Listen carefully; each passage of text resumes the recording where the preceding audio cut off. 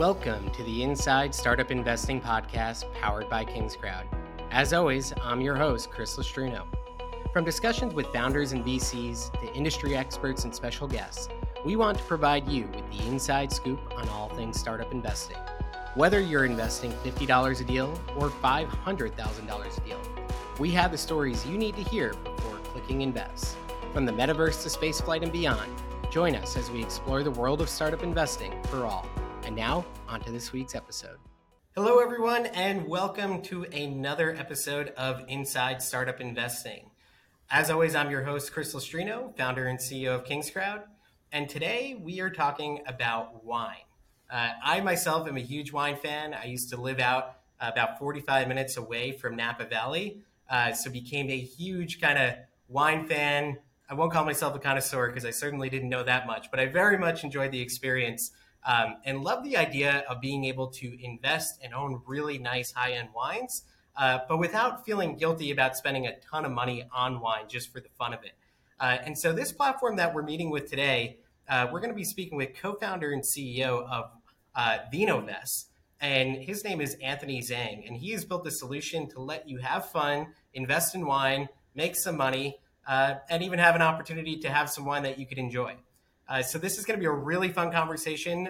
Up front, I am a user. I am a customer. I love the platform. I've used it for at least a couple of years now and think the world of it. And if you're into wine at all like myself and are thinking about building your collection, this is a really fun way to do it in a way in which you're investing and feel as though you're doing something good rather than maybe wasteful. So anyway, let's get into it. Anthony, thank you so much for joining us here today. Chris, it's a pleasure, and thanks for the awesome intro. Yeah, absolutely. So tell us about Vinovest. How did it come to be, and why are you excited about building it? Yeah, absolutely. So Vinovest is a way to diversify into fine wine and spirits, really allowing everybody to be able to invest in something that previously was only available to someone who is either ultra wealthy or ultra well connected, or maybe obsessed with wine as well. So I got into this space a few years back. I was in the alternative asset space.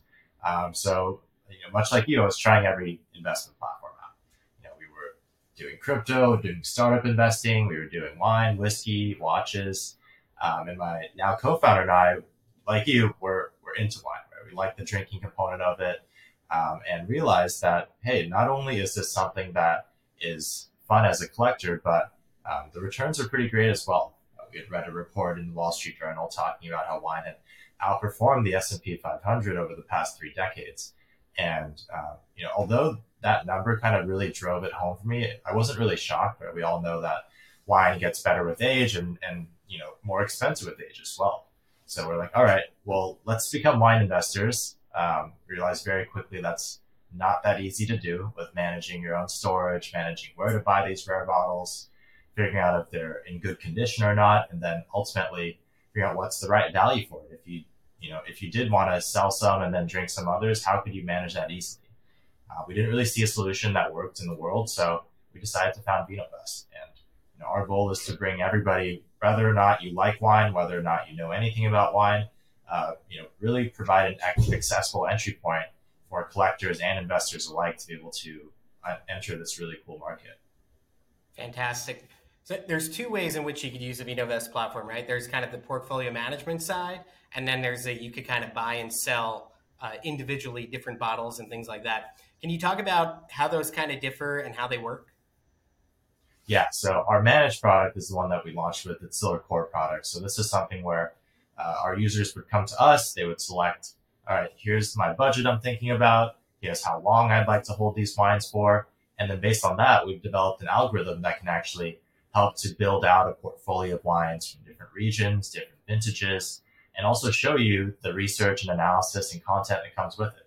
So most people start out with this option, given that there are not that many wine investor experts out there. They kind of trust us to be able to make those decisions.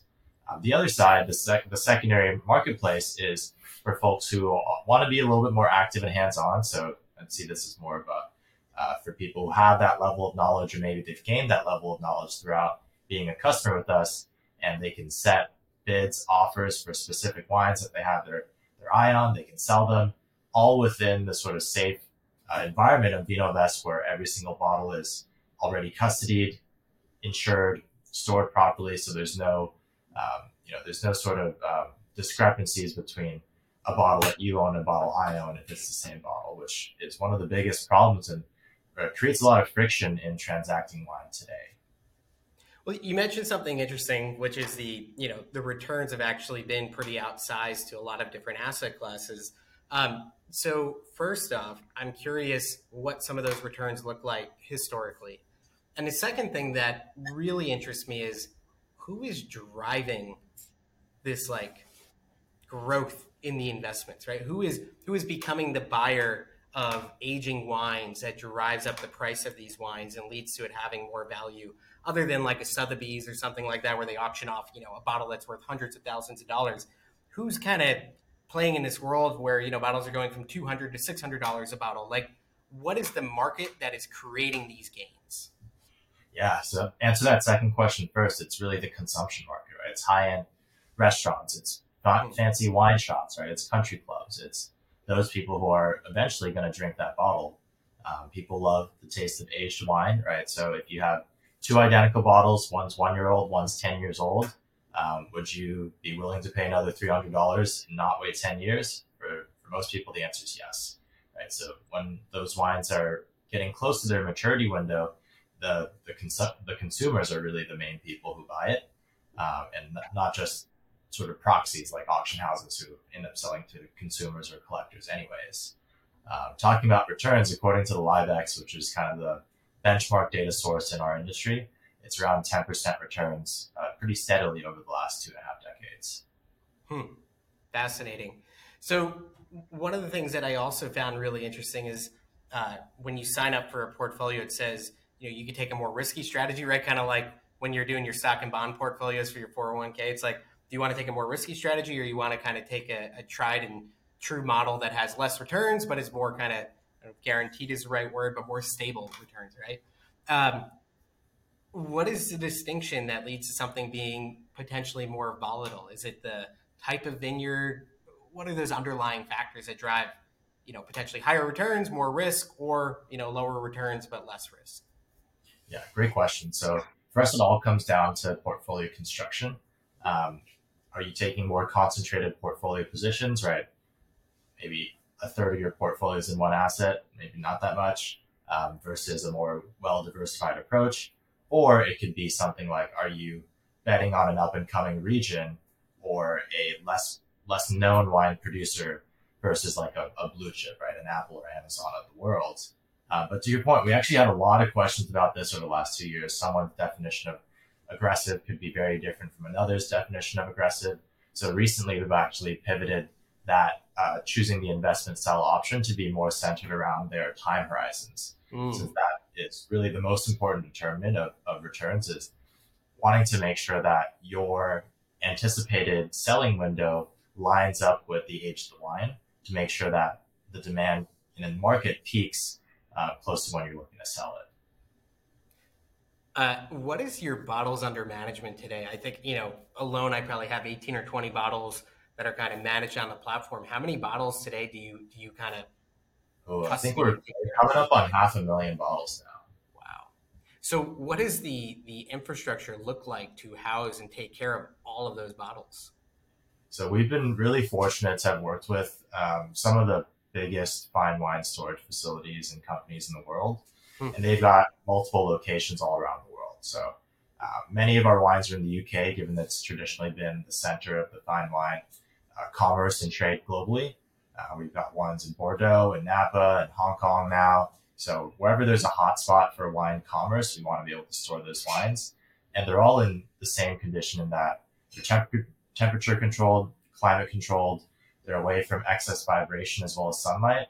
And then they also have a robust third-party insurance to protect the wine against anything that may happen to it. One of the biggest questions I get when it comes to, frankly, all alternative investing is this idea of, okay, great. So I bought into this portfolio. Now I have 20, 30, 40 wines in my portfolio. Well, how do I go ahead and actually liquidate if it looks like there's real returns to be had there? So how does that process work on your end? Yeah, so on both platforms, you can choose when and where to liquidate.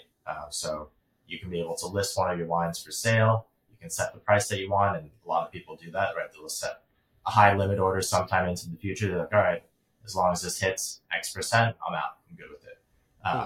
If it is in, something that is in our managed product, we'll also be constantly looking for opportunities. So maybe you're not looking to sell, but we receive an offer, right? Then we'd be like, all right, this is a pretty good deal. Let's sell this wine for you. Let's use that cash. You can choose to just take the proceeds or buy a nice bottle for you to drink at home, or reinvest it into more bottles. So on the managed product, there's more guidance that we're able to provide, but then users can be able to liquidate, before or after the selling window.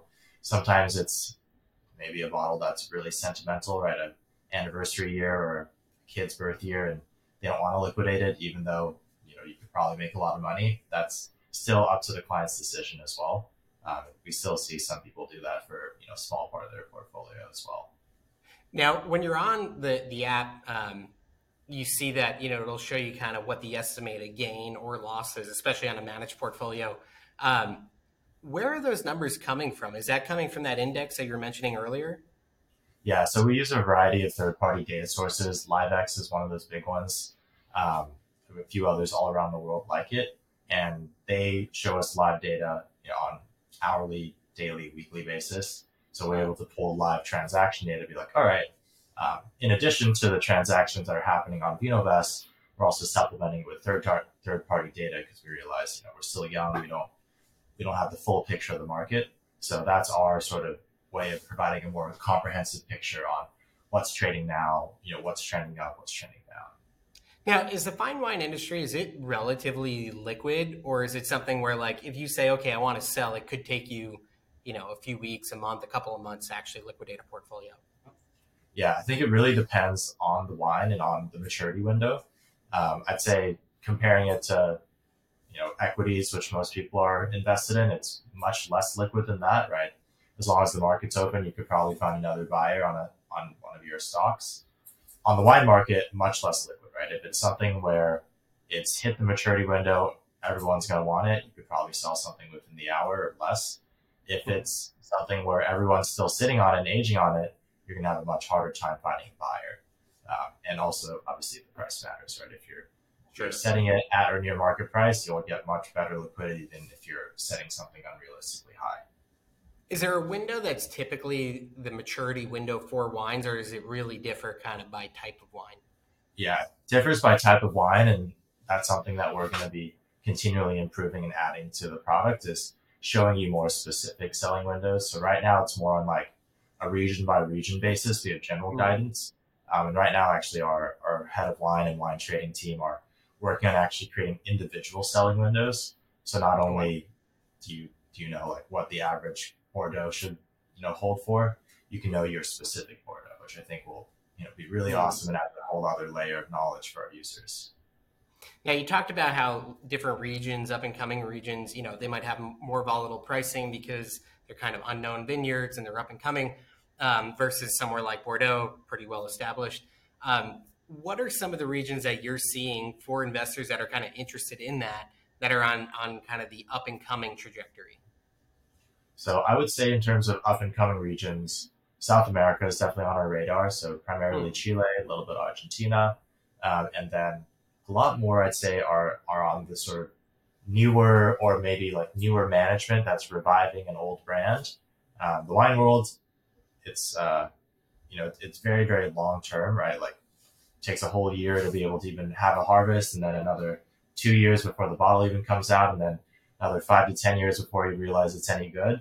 So up and comers are a very relative term. It's like, oh, I heard about this winery 10 years ago. They're an up and comer, but not kind of like exploding into the scene. No one's heard of them 3 months ago type of thing. Right. No, that makes a ton of sense. And what is you mentioned that you have a head of wine, which probably is a really cool job, but what is the sourcing process to identify the wines that then get listed for investment on the platform? Yeah, so that's part of what our wine trading team and our folks on the data side work with, is being able to identify trends, regions that we think are going to be really strong choices for our clients. And then we'll also target buying price ranges, right? We don't want to overpay or for an asset, even though it's a quality asset. So those are kind of the combination of factors that lead to our sort of investment allocation strategy. And then we'll go out and actually work with our supplier partners to actually source and get these wines for the right price. Earlier, you kind of said that if you want to liquidate your portfolio in the form of actually taking the wine and bringing it to your house and enjoying it, that's possible. How does that process work? Do you literally just reach out to the platform, then they'll mail it to you? Yeah, yeah. So you reach out, you're like, hey, I want to liquidate this case, or hey, I want to actually drink this case, right? Then we'll give you your sort of estimated shipping wherever the wine is, so where you are, and you just pay those third-party shipping charges. So we definitely saw a lot of it around the holidays, but for the Yeah. most part, folks are pretty long-term, right? Most people just join the platform the last 1 or 2 years, Hmm. and they're waiting a little bit longer, holding their wines to maturity before wanting to do something with it. Got it. Now, there's another line that I know you're either getting ready to launch or is already kind of in market, which is Whiskey Vest, which I think is pretty self-explanatory. You're getting into the whiskey space as well. Talk to us, one, a little bit about how that looks and how it might differ. But the more interesting thing for me would be to understand what are some of the kind of material differences between investing in wine versus investing in whiskey and what that looks like. Yeah, great question. So the key difference that we're offering is that you're investing in whiskey that's still in the barrel versus Mm, on the wine side, you're investing in bottles of wine. The key reason is that the maturation process and the aging happens in the barrel for whiskey, right? Like a Macallan 18 is going to be worth more than a Macallan 12 because it has 6 more years of barrel age. For wine, the barrel age doesn't really matter, right? It's the bottle age and the vintage that really matter as it kind of goes on in its lifetime. So those are kind of the main key differences. And then in terms of how it works, very similar to VinoVest. It's something that we haven't launched publicly yet, but we've been able to onboard a few hundred investors on board so far. And same, you get the storage, you get the insurance, you get the data around your whiskey cask, and then also recommendations on like, all right, here's how old it is, right? Maybe you've got a 11-year cask, you want to hold it until it's 18 years, right? Then you know that your timeline is going to be 7 years, for example. In terms of that, are you literally buying barrels and having them stored in certain facilities? And then how would they ever, in fact, get bottled? Yeah, so we're buying entire barrels. So like our Scotch is in Scotland, the American Hmm, bourbon stuff here in the States. And we work really closely with our suppliers and distillers because they're the ones that are going to be, the eventual bottler, and sure. they want to be able to monitor, right? What's the ABV of the cask? What's the flavor profile looking like? What's the remaining volume, right? There's a lot of evaporation that happens in the barrels, especially as they get older. So, they play a pretty active role in making sure that this barrel is something that is eventually going to be bottled and commercialized. Now, a bottle is obviously harder to split up than a bottle, which is small, right? So in a barrel, it's really big. So you probably have to have a whole lot of money to own the entire barrel. Otherwise, I guess it's being fractionalized. How do you go about the fractionalization process? And then how does one be able to sell when you're only selling a portion of an overall barrel instead of just a bottle that you wholly Yeah, so simply put, we don't. You only can own? buy the whole thing because of those nuances and complications that you just mentioned. I think Understood. it's really important to allow people to have the full ownership over their asset, right? Wine and whiskey are things that people drink, right? And we want to be able to maintain that. I know there's a lot of fractional sites out there. And it makes sense for some asset classes, but I think especially with something that you can take home and drink and enjoy, we want to be able to have that real life connection as well. Now, are there any other asset classes that you're thinking about in the future? Probably just more in the alcohol space. I think it's something that requires a lot of expertise and deep industry knowledge.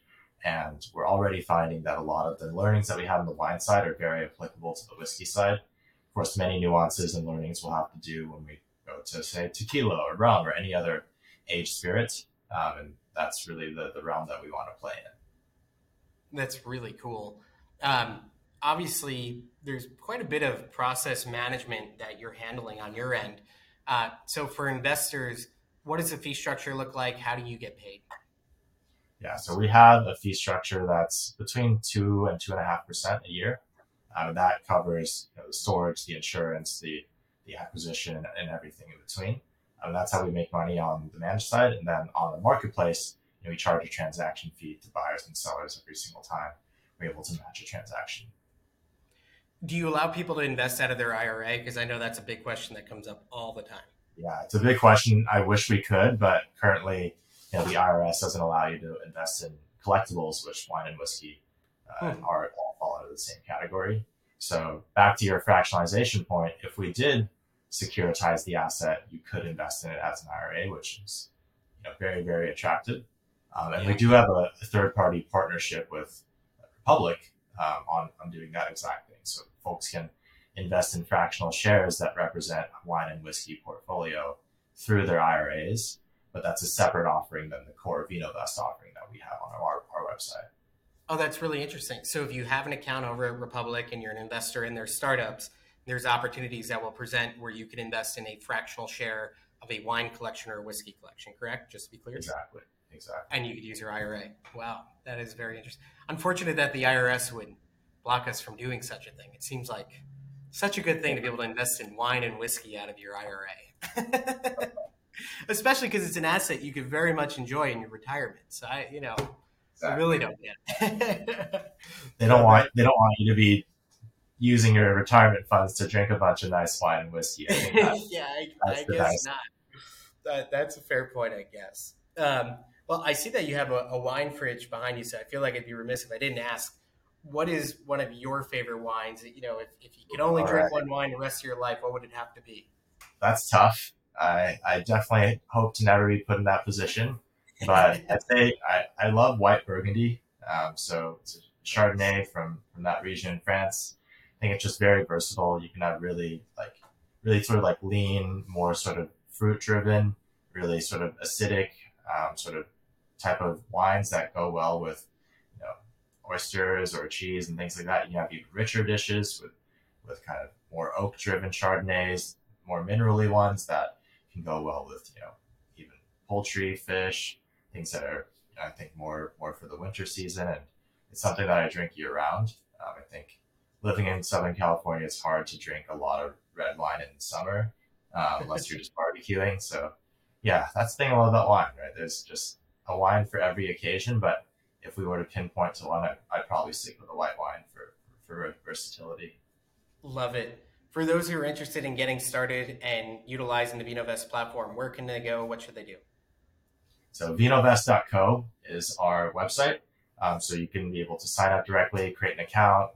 We've got awesome folks there to also talk and walk you through any questions that you may have. And we also have regular webinars too. So we know that this is something that's new for most people. Education is really at the forefront of what we do here at VinoVest, and we want you to make sure that you have all the info that you need to be able to make a good decision. Fantastic. Well, I wish I was being paid for this, but we're not paid for this. I can just genuinely tell you, as a customer, as a user, investor on the platform, I think really, really highly of the company, of the product that they offer. It's a lot of fun. It's a great way to get up to speed and kind of building your collection and having an investment. And I've been able to buy and sell a few wines on the secondary market. My overall managed portfolio is slowly but surely growing. So it's a really, really neat and unique investment product. Very much unlike a lot of the other things that are out there. So if you're into wine at all, I highly recommend checking them out. It's a lot of fun. And Anthony, thank you so much for building what you're building. Thank you very much for your support as a user and as a supporter. Thanks so much for the time. Really enjoyed our conversation. Thank you, everyone, as always, for listening in to the Inside Startup Investing podcast. If you would like to invest in KingsCrowd and learn more about our entire business, you can go to invest.kingscrowd.com. We hope you join us on the journey.